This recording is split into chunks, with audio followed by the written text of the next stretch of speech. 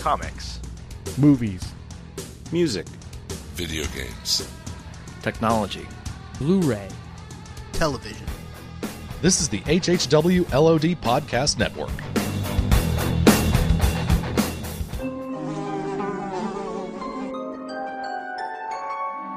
The world we know is gone. No internet, no GPS, no text messages, no podcasts. In a world ruled by the dead, we are finally forced to start living.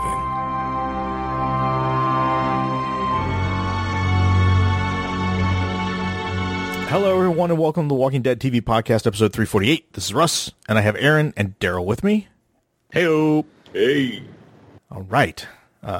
So we are into the tales of The Walking Dead. Finally, the long-awaited anthology show.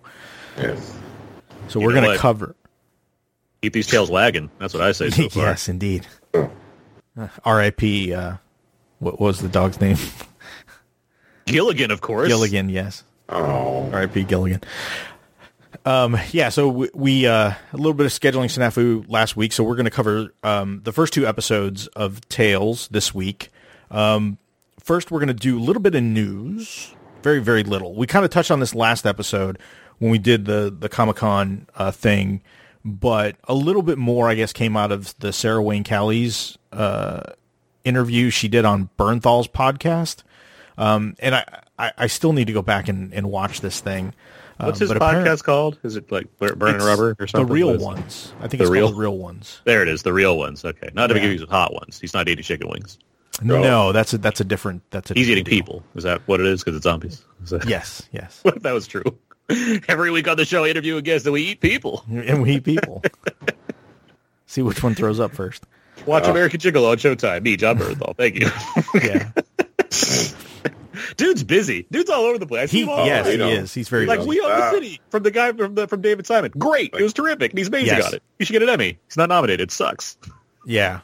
He it's funny, that's where I first kind of heard about his podcast, because apparently the focus of the show is he kind of, hence the title, he kind of interviews just like regular people. Okay. Typically non-celebrities. So he'll talk to like firefighters and policemen and EMTs and Joe the teachers. Plumber. Yeah, exactly. Yeah, exactly. Our hero, Joe the Plumber. Yes, yeah, for sure. America's hero. Okay. But yeah, to kind of just get a different perspective on things, and apparently he's pretty. I don't know. I've heard very good things. I haven't, like I said. I'm sure it's fine. I like John Bernthal. I just didn't know he did a podcast. I'm like, how do these guys have the time to do a podcast? I know, right? Yeah, I can barely do a podcast. John Bernthal's like doing podcasts. Who doesn't do a podcast now? No shade at Michael Rosenbaum, but like he's. His podcast is actually very good. Like, there's a lot of episodes I really enjoy. The perpetually busy Michael Rosenbaum. Exactly. Yeah, yes, right. That's my point. Like he had the armchair with Dax over there.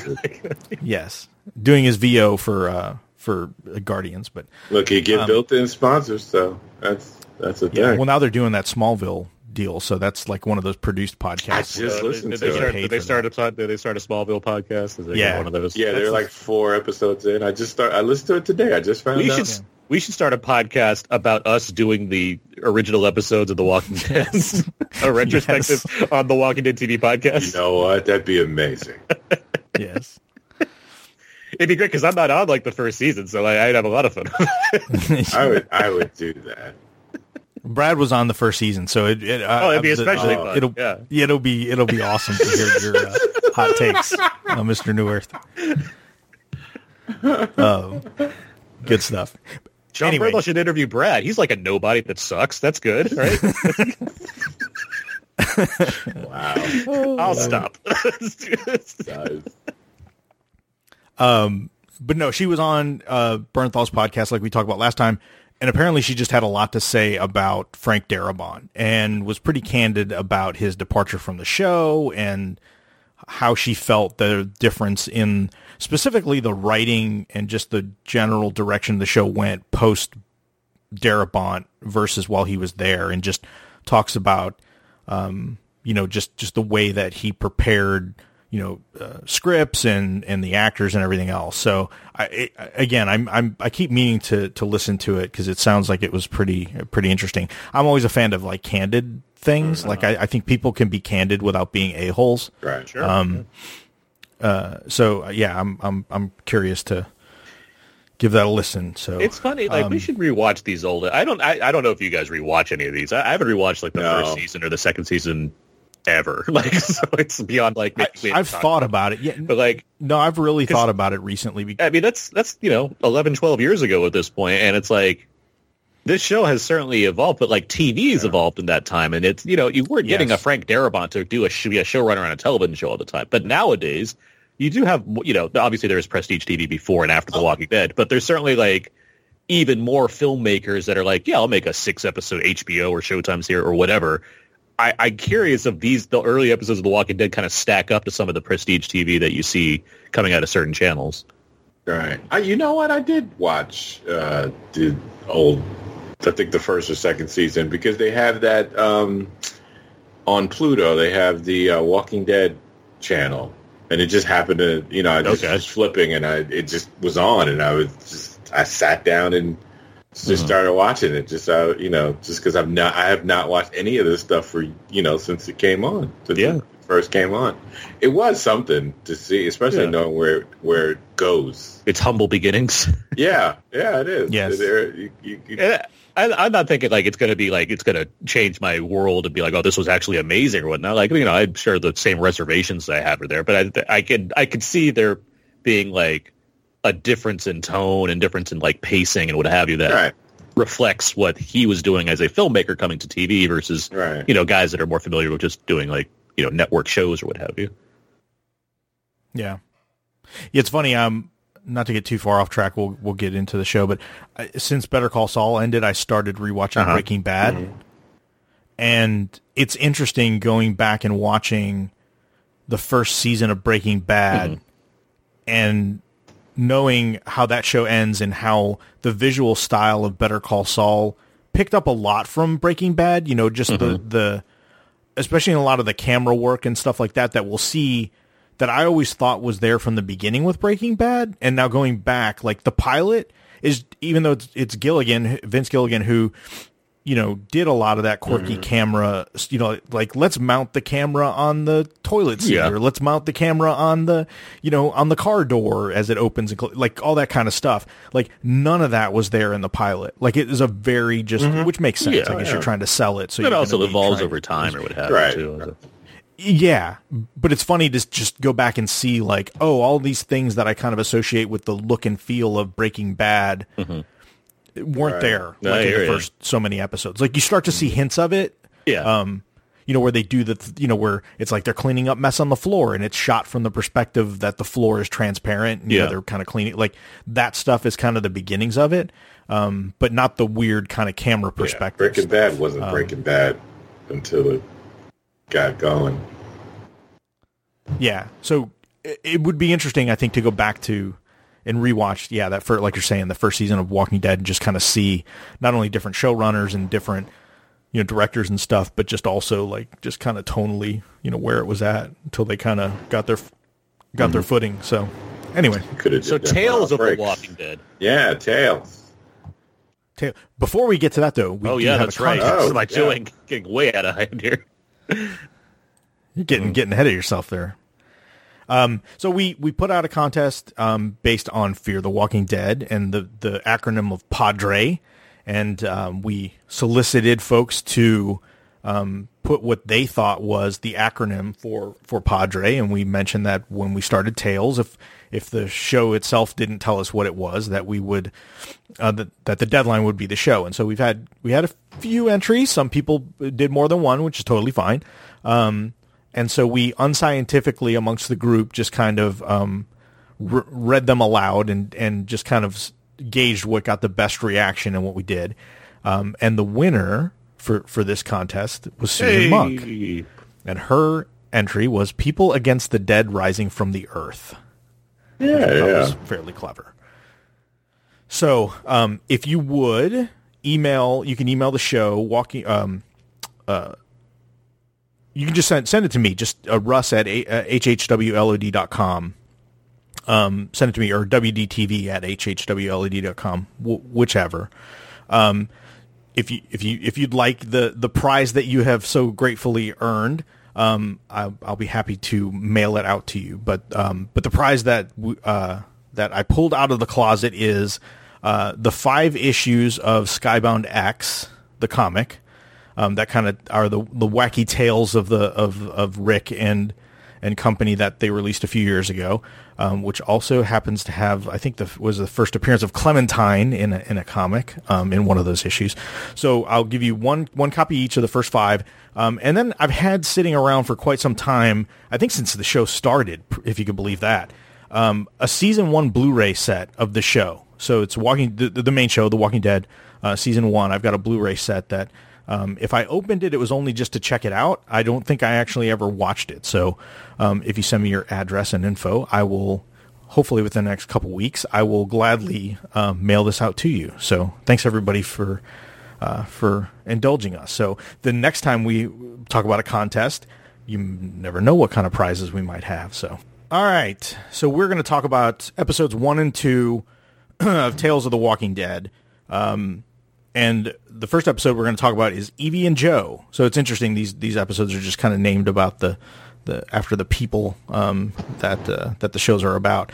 And of course, this one stars primarily Terry Crews and Olivia Munn. So generally speaking, what do you guys think of this anthology format that they're doing for this show?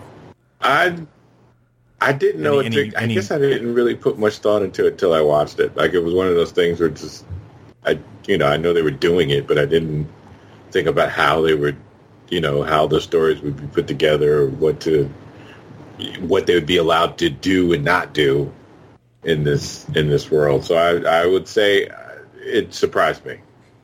Happily surprised me. Aaron, any initial thoughts? I'm digging this. Like, I like this first one, but the second one, like, threw me through, no pun, but threw me through a loop because I just didn't expect it to go that route. Mm-hmm. So what I appreciate just, it's actually changing up, like, how things should work. It's not just the exact same tone as The Walking Dead, but, through one and done characters. So if that's, like, the route we're going to keep going here, I'm happy to see a TV show embrace being a TV show, especially an anthology TV show. Right. Like, I'm sure there's going to be more dramatic ones or what have you, but, like, these two are very entertaining, and feel like they tell a well-rounded story that I'm satisfied with by the end. So I'm pretty happy with what I've seen so far, more so than when, like, The World Beyond, which had so much potential and didn't give us anything. Yeah. So, essentially the story with Evie and Joe is he's kind of like Terry Crews plays a really good, there's 2 things that Terry Crews does really well in this episode. He kind of plays this adorable, dorky guy, and then he also has the greatest I'm annoyed face, like, of anybody. Like, when he puts that face on, like, I'm just annoyed with you. Not a mad, not angry, just, like, seriously annoyed. But he kind of plays like a loner prepper kind of guy that we kind of get the impression that he's spent most of his life preparing for the end of the world and, like, communicating with other preppers. And he's now that the world has actually ended, and this is, I think, 400 and some odd, between 405 and like 450 days since everything kind of collapsed. And so he's just been kind of down in his man cave / bunker, and with his dog Gilligan, and just has his setup. Like, he watches his sports, he has his memorabilia, he kind of has his routine. He takes the dog out, he's got everything fairly well protected. And he's kind of like a goof. Like, he's kind of like a dorky kind of goofy guy, which is really funny when Terry Crews, transpose that with, right, exactly. this ultra fit big, Terry Crews guy, to have him just be kind of this nerdy dorky guy is, I really just liked him playing kind of a cross type like that. What I like about it is that it is Terry Crews, and it's just more proof that he's very good at things. Like, yes. I can nitpick like limits that he may have as far as range goes, but like I like that he's between this and Brooklyn Nine-Nine for multiple 6-7 seasons, like he's great. Like he very much knows how to utilize his mass in a way that I think works for this kind of stuff where he can be inherently comedic and play into a certain persona that subverts things about him while also embracing them. Yeah, and he can be very vulnerable. Yes. I believe that vulnerability. Yeah, I do. Like I've seen him in many things over the years, even his own. He of course he did a reality show before with his family. Like through all of that, he's been able to. There's just that vulnerable side of him that he can just he can just open himself up. You feel like he's opening himself up. And there's a part in the episode where she kind of peels him open in a way, and he just looks so wounded. Yeah. They both played wounded very well. Like Olivia Munn, I didn't think that she was the greatest of actors, especially when she first started. But I will say for this episode, I really, really thought she did a great job. Like she played it differently than I've seen her in other I think lately, the last couple of years, she's gotten really better. Rules. She's gotten really better. Go ahead. She's come a long way. I mean, me too. Me too. Yeah. My exposure to Olivia Munn was Attack of the Show Olivia Munn, right? Like where, just kind of talk show host, goofy Olivia Munn. Yeah. And then when she first started, like you look back at her role in Iron Man 2 and it's like, oof, like kind of cringe. But yeah, to your point, like she is like where she's you look at her performance in Iron Man 2 and look at something like this, or even like what was that show she was the Sorkin show, Newsroom, you're right, the Newsroom. Yeah, yeah. They tried to. She's been typecast a lot as hot girlfriend or hot woman with a professional job that sometimes gets to say really something really smart. Because she's so pretty, how dare she be able to say something smart and be pretty, kind of thing. And she kind of shed that kind of, place they kept trying to, put her in. And now she's doing roles where she's more well-rounded as a character. And I think she really played that up well. I'll just note that last year there was a movie called Violet that she's the star of. That's pretty great as far as utilizing her as a mistreated woman who deals with that in various ways. That's the one I was thinking of. Okay. When I said she's gotten, I think she's really improved in her acting. Not Shane Black's The Predator. She's good at hiding her disgust for being in that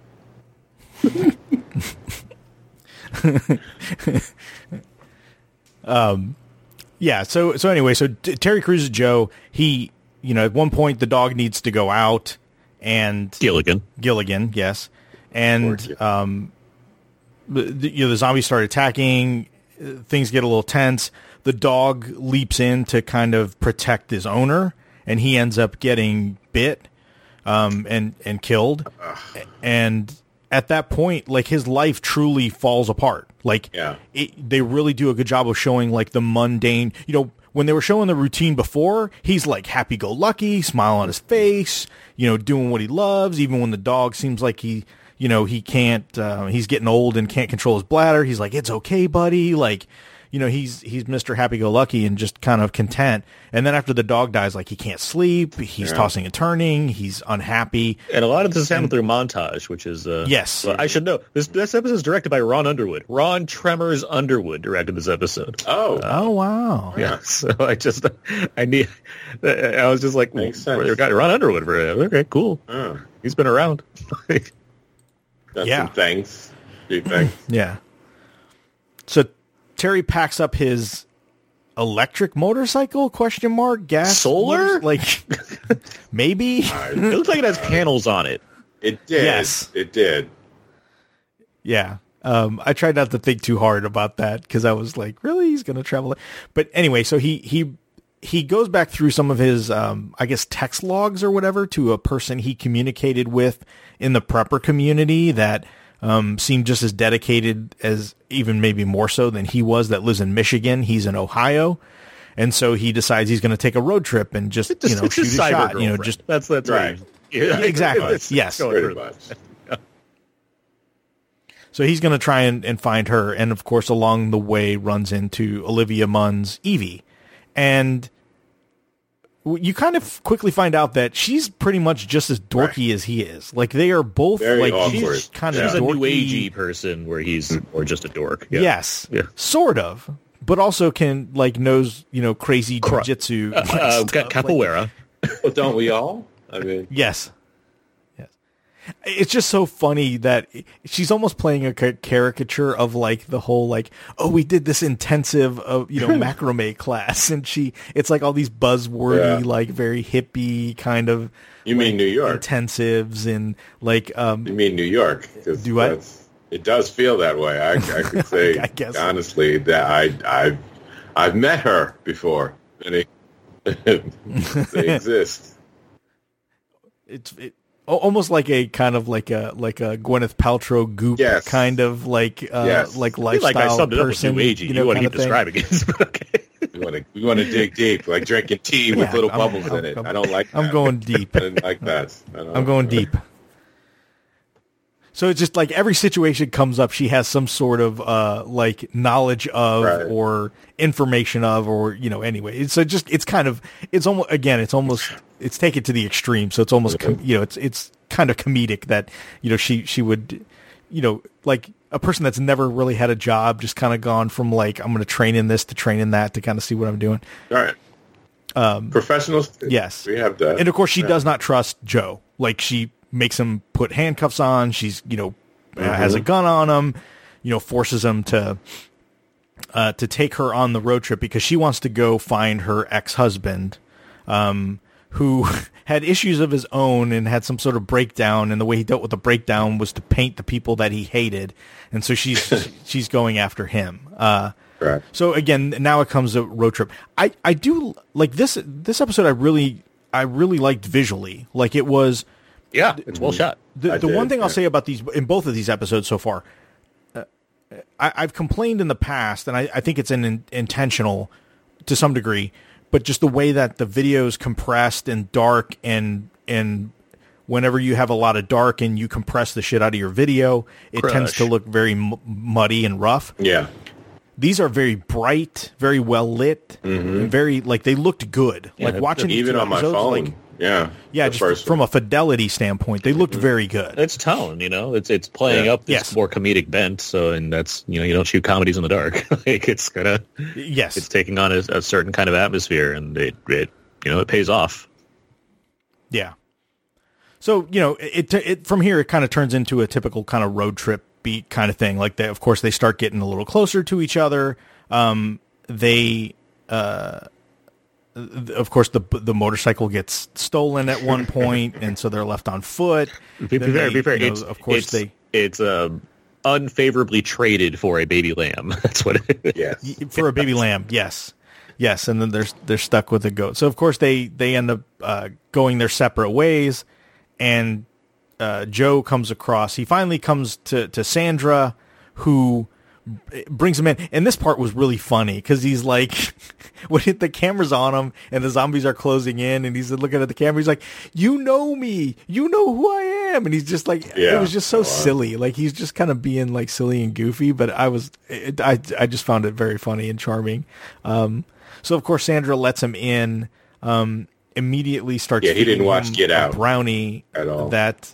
No. Yeah, apparently not. White lady waiting to greet him. Food. One brownie, not sharing it. I don't know about this. Exactly. Yeah. Well, what's funny is he's like nibbling at it, taking very tiny bites. Like, well, he doesn't do carbs. Yeah, well, so, true. It's a new thing. Good point. Yes. He's not that good an actor, Yeah. Yes. And her bunker is like super elaborate. Like, it's like multi-leveled. Like, there's track lighting. It's like a high tech. Yeah. It's like concrete. Like the whole nine. Like, this is the Cadillac of bunkers. Started thinking Sam Rockwell was going to start dancing down the aisle or something. Yeah. And so, of course, we find out that Sandra is not who she appears. You know, she turns on... What? Yeah, yes. She turns on Joe pretty quick, and of course, Evie comes to find him, and then... Wait. One would have to wonder, like, because her motive seems to be, I don't want you here because you might be trying to, like, get others to get me or something along those lines, and it's like... Well, I got the sense that she was attacked. She let someone in the first time and assaulted her? She's obviously she's dealing with stuff for sure. Yeah. I just got the impression she was just off. Like, but off caused by the apocalypse. Right. I thought she was off pre-apocalypse. You're already like a bunker planner person. Like, no offense to bunker planner people, but it's like it's certainly like you're in a certain frame of mind to begin with. But I kind of like that they threw it. Yeah, this isn't your shipping container that's buried in the backyard. Like, this is a step beyond. But I do like that she's just not. I mean, they gave her some kind of backstory where she was attacked, and that set off whatever thing, those buttons that were already there to make her, kind of stay that way. But my only thought was, well, why'd she let him in to begin with? Right. Leave him out there. Let him get eaten by the zombies. Sorry, the toe tags. They call them toe tags. Yeah. Right. I like that. That's a good one. Toe tags. Yes, I like She that. likes watches. Yes. Yes. She's also a serial killer because she's got her little collection going. So it just gets real weird real fast. And, of course, Evie shows up and... they get into that badass fight where she gets to show off her skills, and then Terry Crews ends up burying an axe in her chest, and it was an happy ending. Whoa! Why don't they stay in the bunker? That's what Why I didn't they just stay in the bunker? Well, how did you leave? Yeah, I was like, why don't they stay in the bunker? We did skip past it. So when Evie gets to her destination, she finds the cabin or whatever that her ex-husband was at, finds a bunch of paintings of people that look very disfigured and like angry painted, and she comes across the last painting of herself, and it's portrayed very beautifully. Like, it's very, it's a good representation of her. So she realizes, oh, he really did love me. Like, he didn't paint me like these people he hates. He painted me as like somebody he loved. And so... he's either dead or gone or whatever. And so by the end, of course, she saves Joe. The two of them take the goat and decide to go. To be fair, wait, because there's one other thing that amused me, because early on, Evie gives Joe the crystal necklace to like help his aura Chekhov's or whatever. Necklace. And it ends up fucking saving his life. Yeah, Chekhov's necklace. Oh my god, it saved his life. It's hilarious. Yeah, she goes to cleave him with the hatchet or whatever, and it hits him in the chest, but it's stopped by the crystal. Yeah, the neck was funny. And then he throws an axe into her chest, and then they're like, we've killed hundreds of zombies, but we should probably just leave this one alive in the bunker, and we should go out into the wilderness. Yes, sure. I wish they had an end credit scene where it says, "Why did we leave the bunker?" Yeah, and then they just go back. Maybe they'll go back one day. Yeah.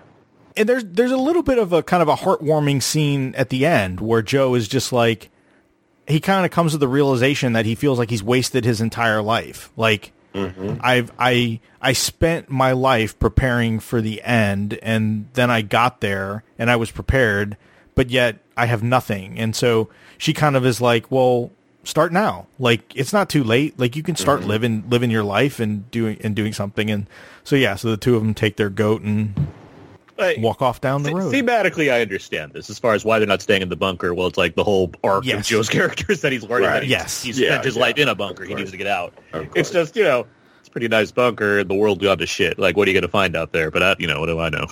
But it was a nice little kind of thing of, instead of always having your head down, worrying about everything, there are people out here in front of you that you could, be experiencing life with. They really, it was a nice, go ahead. They really life of Brian with this one.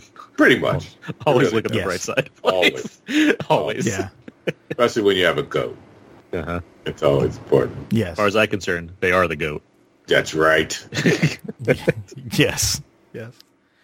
So it's just like, it was, again, quirky, offbeat, I did like the roadshow aspect of it, like the using the road signs to the welcome to, and to kind of show their journey.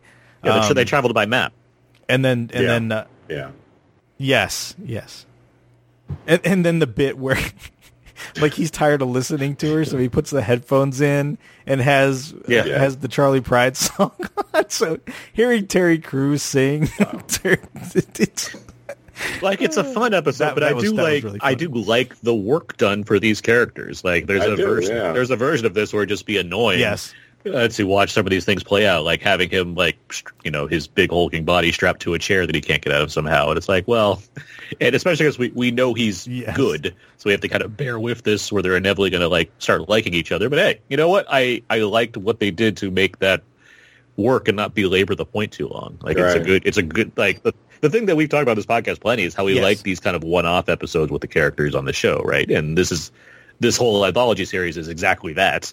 And as long as the writing stays with that kind of consistency, like regardless of the tone, it still just means good character-driven episodes. And so I'm happy with how this one turned out.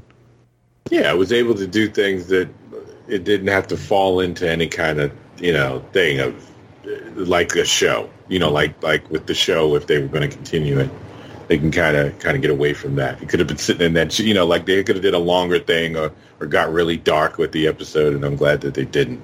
Yeah. Any darker than it was. I think it was the right tone. They also let some F-bombs fly in this one. There's like a few. They sure did. Yeah.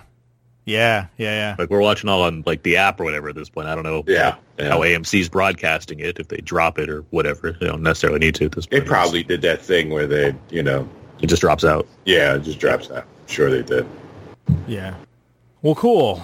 So do we have any listener feedback? What did we? Well, we do, but let me real quick. So I made an executive decision since I watched this episode and reviewed it. And it's like, I gotta post the ratings. I decided, and I hope you guys can go along with this, that we should, in honor of the poor deceased dog, these should be Gilligan ratings. I'm down with that. I am so down with that. I'm a dog guy. Okay, so the official rating system, as opposed to the Busters or the Tobys or the Big Mo's. Big Mo's, thank you. I was like, Homer's? The Big Mo's. The Gilligan ratings are the official ratings for Tales of the Walking Dead. And with that in mind, I give this four Gilligans. I like this as a debut episode of this series. Like, I'm into this. I'm into what this is doing. I'm also going to give it 4. I liked it a lot. Way more than I thought I was going to like it. And I think the quirkiness of the two main characters, while easily could have been annoying, actually worked really well. And now that you say that it was directed by the Ron Underwood of Tremors. Yes, it does. Yeah, Tremors, City Slickers. He's got Yeah.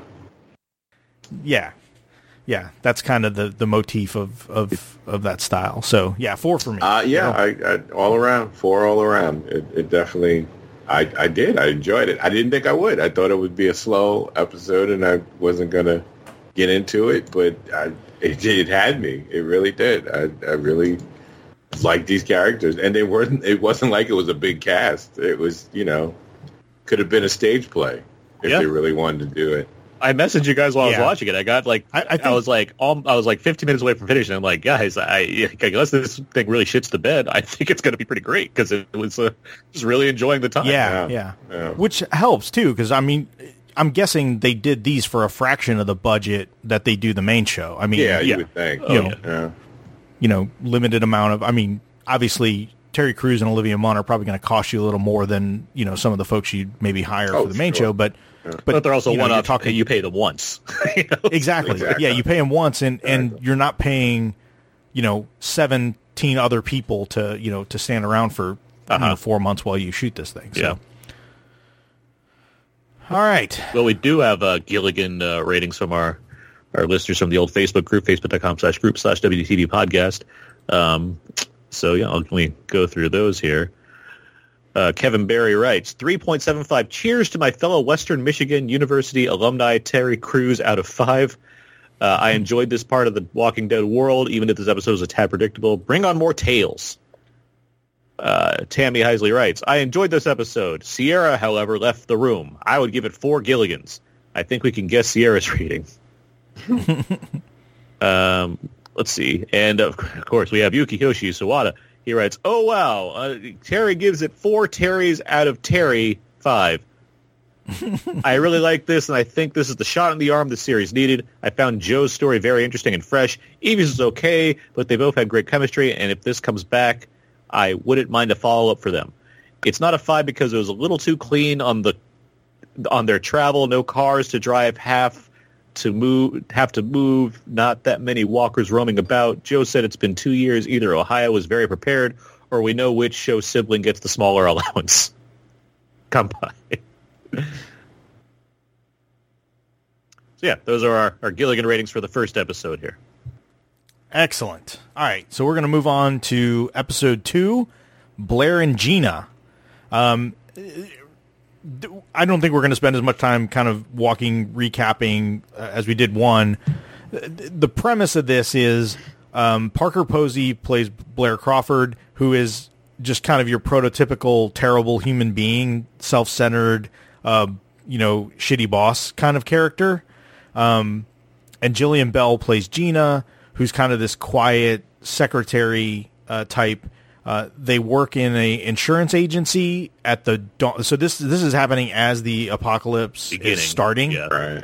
And for some reason, the insurance company is happy that people are going to be calling with claims. Business, baby! Yes, big business. Yeah, but insurance companies don't like when you file claims. They like it when you don't file claims. This one does, baby! Well, she did. Remember, it was just her who was happy.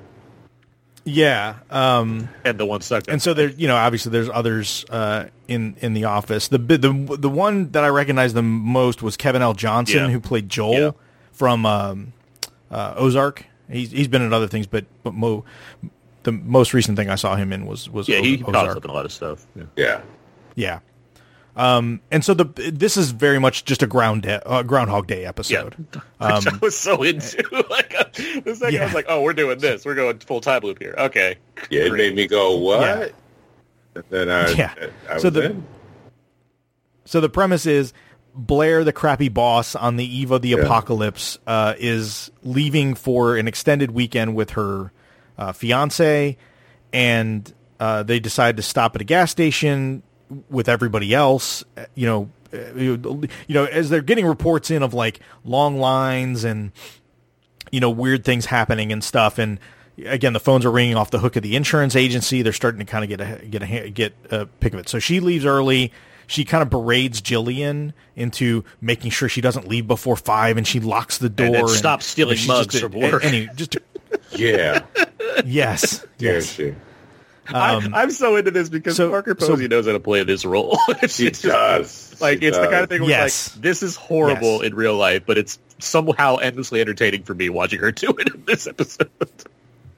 Yes. And she's just dressed ridiculously. Like, she's wearing, like, a tree. Like, I don't know. Yes, she's got that fuzzy scarf and, like, that there's AstroTurf vest or whatever it is. Jillian Bell comments on. It's ridiculous.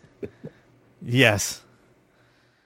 And so they're waiting in line for the gas, and she looks over and she sees a silver Prius roll up to the mini mart, and Gina gets out, and she's like, "What the hell?"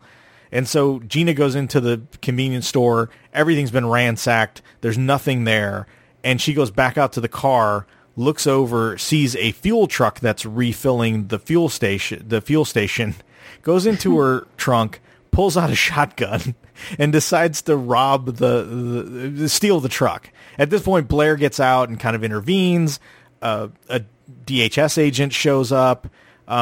Hilarity ensues, and the shotgun goes off, and blows them all up. Nice. And it seems like the first go around, only Blair knew about the loop. Seems like that, right? Yeah. That's the impression I got. Yeah. Yeah. And so then, of course, we repeat the day again, and for the most part, things kind of work the same way, and so they go through the same loop again. And this time, they see that the agent has bit on his hand, the DHS agent, who's with his son, trying to get out. He's bit on his hand. And the Gina gets in the. I love that it's an automatic 18-wheeler. That somehow this 18-wheeler has an automatic transmission. But sure, I get it. So she ends up at this point taking the 18-wheeler and drives it, ends up running off the road, and the thing blows up again. And then she gets caught up in this time loop as well. Yeah, and so at this point, then she does it. So they go through this a couple more times. The next time, she accidentally shoots, like the shotgun goes off, and she actually shoots the driver of the truck, and then Gina gets bit. And then one of them, Gina goes after Blair. They end up getting arrested, and then they end up like rolling on the ground fighting each other. And then we just kind of have this montage where at this point they both understand like that this is a loop and that, they know what's going on. So we just kind of get this montage of sequences where sometimes the two of them get further along than other times, like Blair's jumping on the hood of the truck. And yeah, there's all like kinds one of them, Gina, silly ways to do it with the truck with like intense turning and all this stuff. And one of them, Gina, turns into a zombie and bites Blair, and they both wake up. And so after kind of the little montage, it comes up again, and this time Gina goes to, her whole thing with going to the convenience store was she was hungry because she missed lunch and she wanted a snack. So because the vending machine's broken. And the vending machine's broken, which she told her many times, and she just won't fix. So she just smashes the vending machine, pulls all the crap out of it, and then her and Blair just kind of have this like heart to heart over these snacks. She decides like, hey, look, I just want to go get my brother and my nieces. Like, please just stay here. Let me go do this. Let me have this thing. Yeah. And so Gina takes off, and Blair, of course, doesn't want her to have it. So she goes out there, finds a bunch of zombies walking towards her, and basically says, come at me, and lets them bite her, which is funny because we actually saw this in the... Yeah, that's one of the big ad things far as... In the trailer, yeah. So we weren't sure if maybe they were going to do like a weird... I think at the time we thought maybe she would be bit and like the rest of the episode would be us following her around like as a zombie. So it's kind of funny. So she starts the loop over again this way. And he delivers one line, I wrote it down that just the delivery killed me, where he's like, I stayed here and got eaten. It was the worst way to go. Yeah. And then Blair or Gina asked her like, "How did it feel when I bit you?" Like she asked her like, "How did it feel?" What did she say? Like, not good or something like that. And she did it. That she got a chance to do it. Yeah. So then they go through the last loop here, and they're able to go over and steal the truck by kind of they kind of push everybody. Like the way they do it is they distract everybody into the lady that gets bit that's driving around with her dead husband. Because in every loop, it's like, in every loop she screams exactly the same. Like the scream is exactly the same. And then it turns out that the son is like gets too close and the cop is trying to shoot, but I guess he doesn't shoot the zombie in the head. So like it's implied that the son is killed. Yeah. And so they kind of feel bad about it for like 3 seconds, and then they kind of move on. So the two of them end up stealing the gas truck. They start going along, and Gina makes the point of like, "Hey, nobody's going to mess with us. We're basically in a bomb on wheels. Like, that's one of the reasons. Two things: we're on a bomb on wheels. Nobody's going to mess with us. And if it's truly the apocalypse, gasoline's going to be worth more than money. So they basically have a truck full of a bomb and also Fort Knox traveling with them. So of course they come to a police blockade. They skirt around it, and of course nobody shoots at them or anything. They make it to an overpass, and they see like this huge traffic jam going on. So they stop the truck, they get out, they look over there, and they can see people, basically a horde coming, like out of Atlanta. So this one takes place in Atlanta, by the way. And they have the bright idea to pull the hose off the gas truck and just start raining gasoline down from the overpass, and they're just going to burn up these zombies. And so first they tried the cool way. Yeah, first I tried the cool way because they've shown Blair, Parker Posey's character, kind of smoking a couple times, and so of course Blair pulls out a cigarette, lights it up, and she's going to do flick the cigarette and light the gas on fire. And as it turns out, which is probably true, the cigarette the gasoline puts out the cigarette. That's not how it works in the movies. Not in the movies, but but pretty much in real life. So then they take her scarf, her like ridiculously fuzzy it's like her scarf. lucky neck scarf. Yeah. It ain't very lucky. And light it on fire, drop it down, and of course it ignites the gasoline. All the walkers get burnt up, and the people are able to escape. So they're the people that were down there were running away. They get to escape, and they start to walk away. The truck explodes, and basically, yeah, the fire and the fumes and everything get up, and the truck explodes, and the two of them kind of get knocked back, but they aren't dead. And they look at their watches, and it's like 5:01 or something. They made it past 5 o'clock. So the whole thing is like the thing that breaks the loop is they make it past 5 o'clock for whatever reason. And it's so funny because both of them sit up after being on the ground, and the entire like right side of their head, like the hair is completely singed. Yeah. Like it's almost like somebody took like garden shears and just like sheared off and melted the ends of their hair. It's weird because like it's set 2010, like when the show started, but like they look like they're right out of an 80s movie, like the way they positions. Yes, 100%.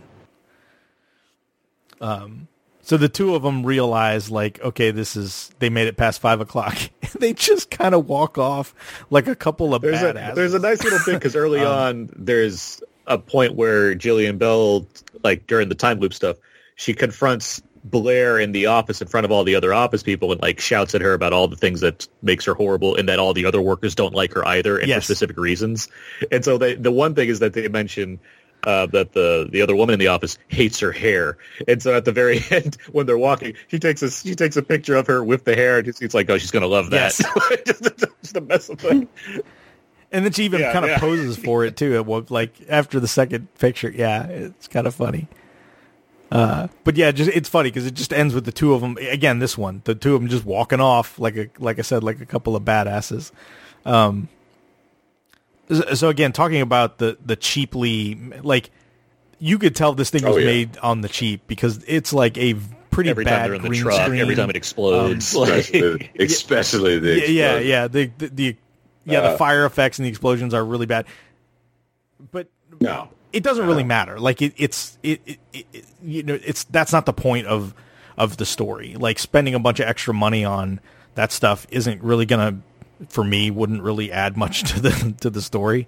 And I think if we didn't have the strong presence of characters and just kind of the wacky concept, I think that stuff would have stood out way more and would have been much more of a distraction.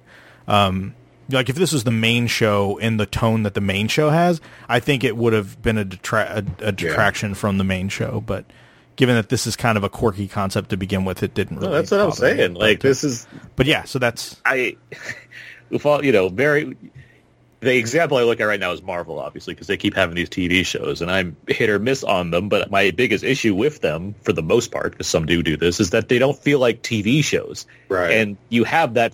That's a format where you can, just like movies, you can do anything. You can do anything with TV. And instead, their option has mainly been to just make, long versions of their movies that aren't well written or well crafted for a lot of them. Some of them work better than others. I think like WandaVision takes advantage of the fact that it's a TV format. And so far She-Hulk is doing that as well. And I think Ms. Marvel handled it pretty well. But like, this is great as far as, hey, we're a TV anthology series that's one-off episodes. What fun can we have with that? And that's what it's just like, what if we did a Groundhog Day episode? Does that make sense? Who cares? It's whatever. Like, if that's the goal of this, if there's going to be more, not exactly this, obviously, but if there's going to be more like, what's stopping us kind of methodology, I'm into that. I'm into seeing what that's going to be. I hope that pans out. Yeah, it was something I didn't know I wanted to see it till I saw it. I mean, it was really entertaining. It just surprised me that they did this. It totally did. It did remind me, I am watching TV. Yeah. I like when they do something different, right? I mean, it'd be so easy to just fall back into what they do with the other shows, right. And we have the other shows for that. Like, I don't need to see the same, thing we saw with, I think, World Beyond was like it didn't work when they tried that, right? I get with Fear, it's like, okay, the second show they're trying to just kind of expand out what the main brand is, but I think with World Beyond it just didn't work, and so I think going in a completely different direction with this was probably the smart. And they felt real. I mean, these characters just felt like they just had great chemistry, and they felt real and Parker Posey. I mean, she's always been able to play these parts. I don't care how many times she plays a character like this. I can't stop watching it.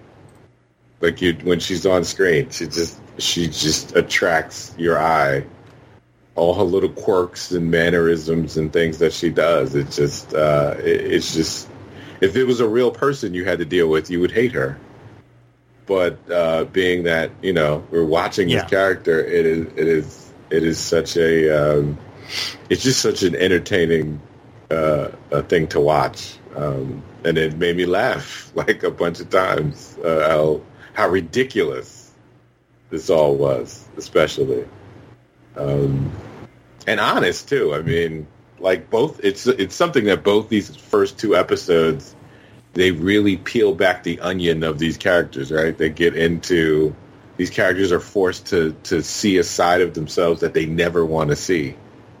Because they, you go through, a lot of the times you go through life day by day, you don't look at, these little things that are this little false shell that they have, that especially people in an office kind of have, because you're not working with your friends, you're just working in an office, professional setting. And when they finally just started to crack the shells and be honest with each other, I love that scene. I agree. Great scene. Yeah, it really, really worked.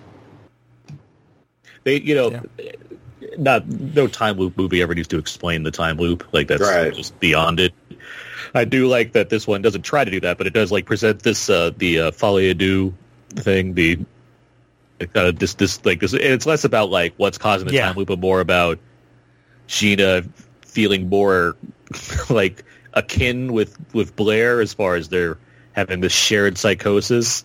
And I appreciate that it didn't like dive too far into that, but I just like that it like tried to address something in some way, like have a little bit of like thematic play going on there to like just like give a bit of an extra layer to both these characters and what it is that's connecting them. Mm-hmm. Yeah. And there's something about the ridiculousness of they just had to survive till 5 o'clock. Yeah. That it's just so ridiculous, but it fit with what they were doing in the episode than to try and make it be like, oh, they just need to form, a bond of friendship or be selfless or whatever. It's like, no, man, they just need to make it past 5 o'clock without getting each other killed.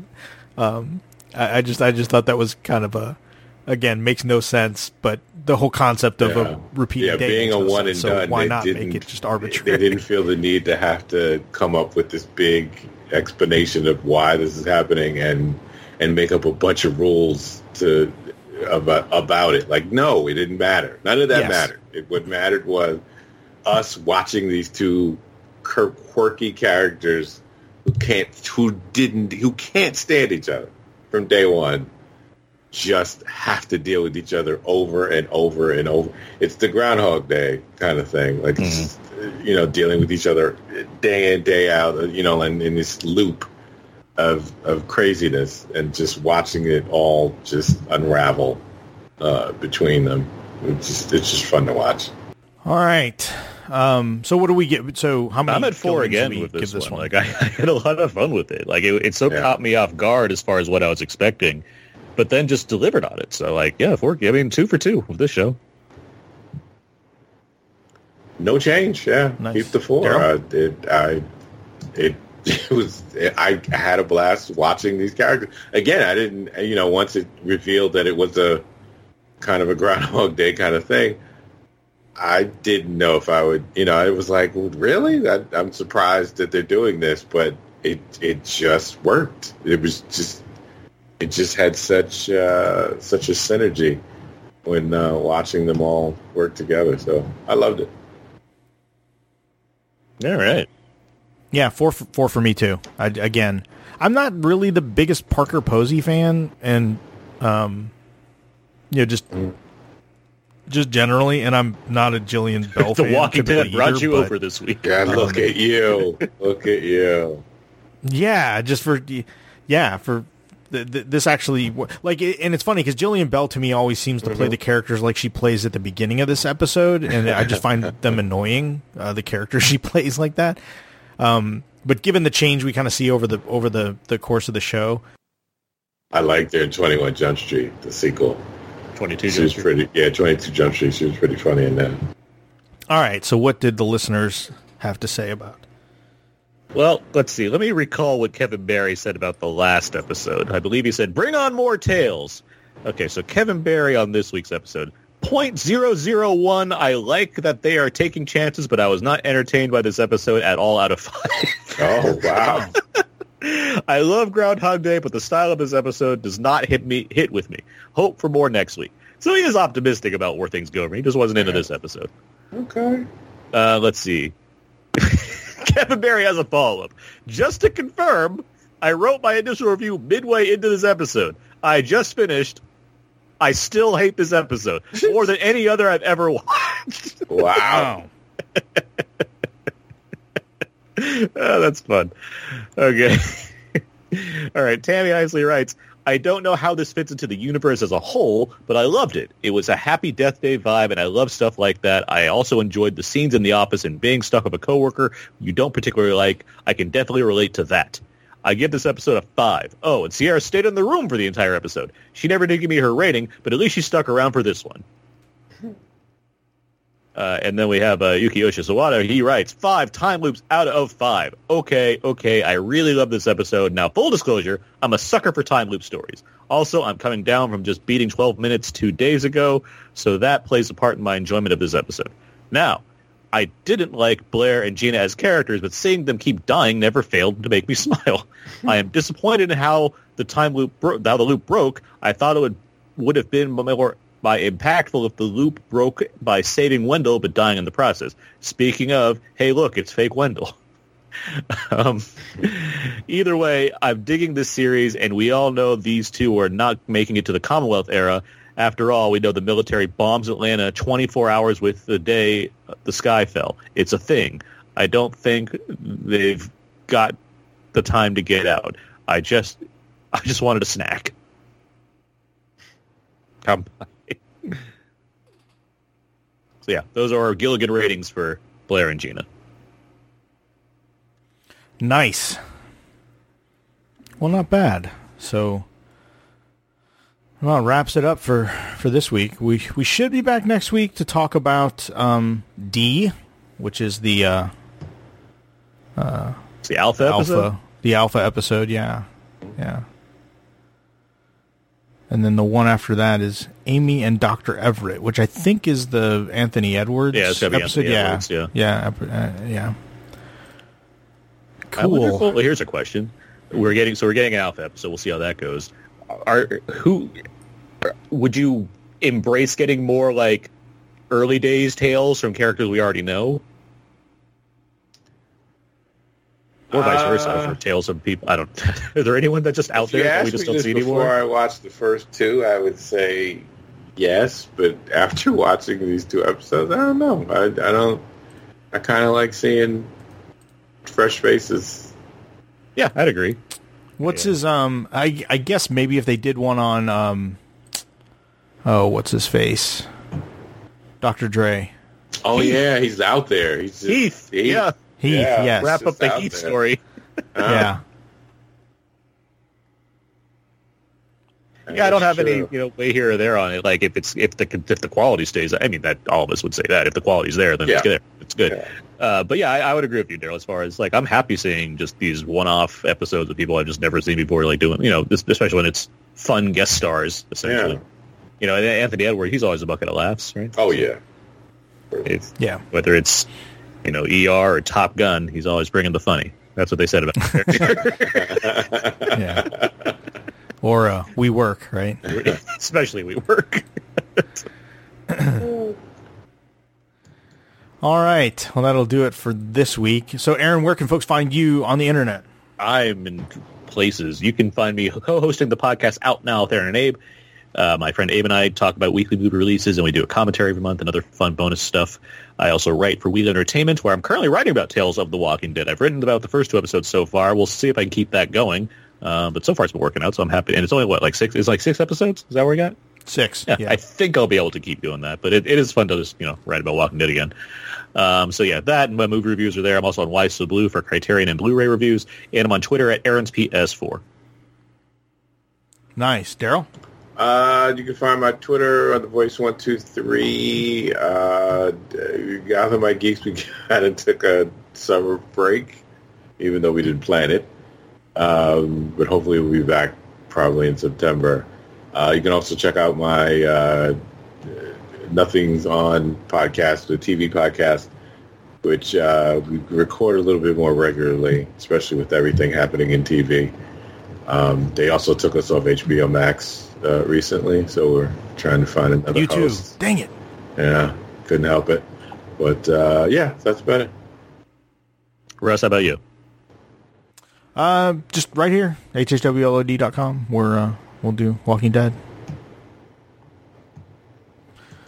Cool. All right. Well, thanks everyone for listening. We'll be back next week to talk more Tales. Maybe we'll have some more news as we're getting closer and closer to the return, the final return of the main show, or maybe some news on some of the spinoffs. So thanks everyone for watching. Until there's no more room in hell and the dead walk the earth, don't leave your solar-ish powered motorcycle unattended. That tracks. Yeah. You shouldn't have to tell people that.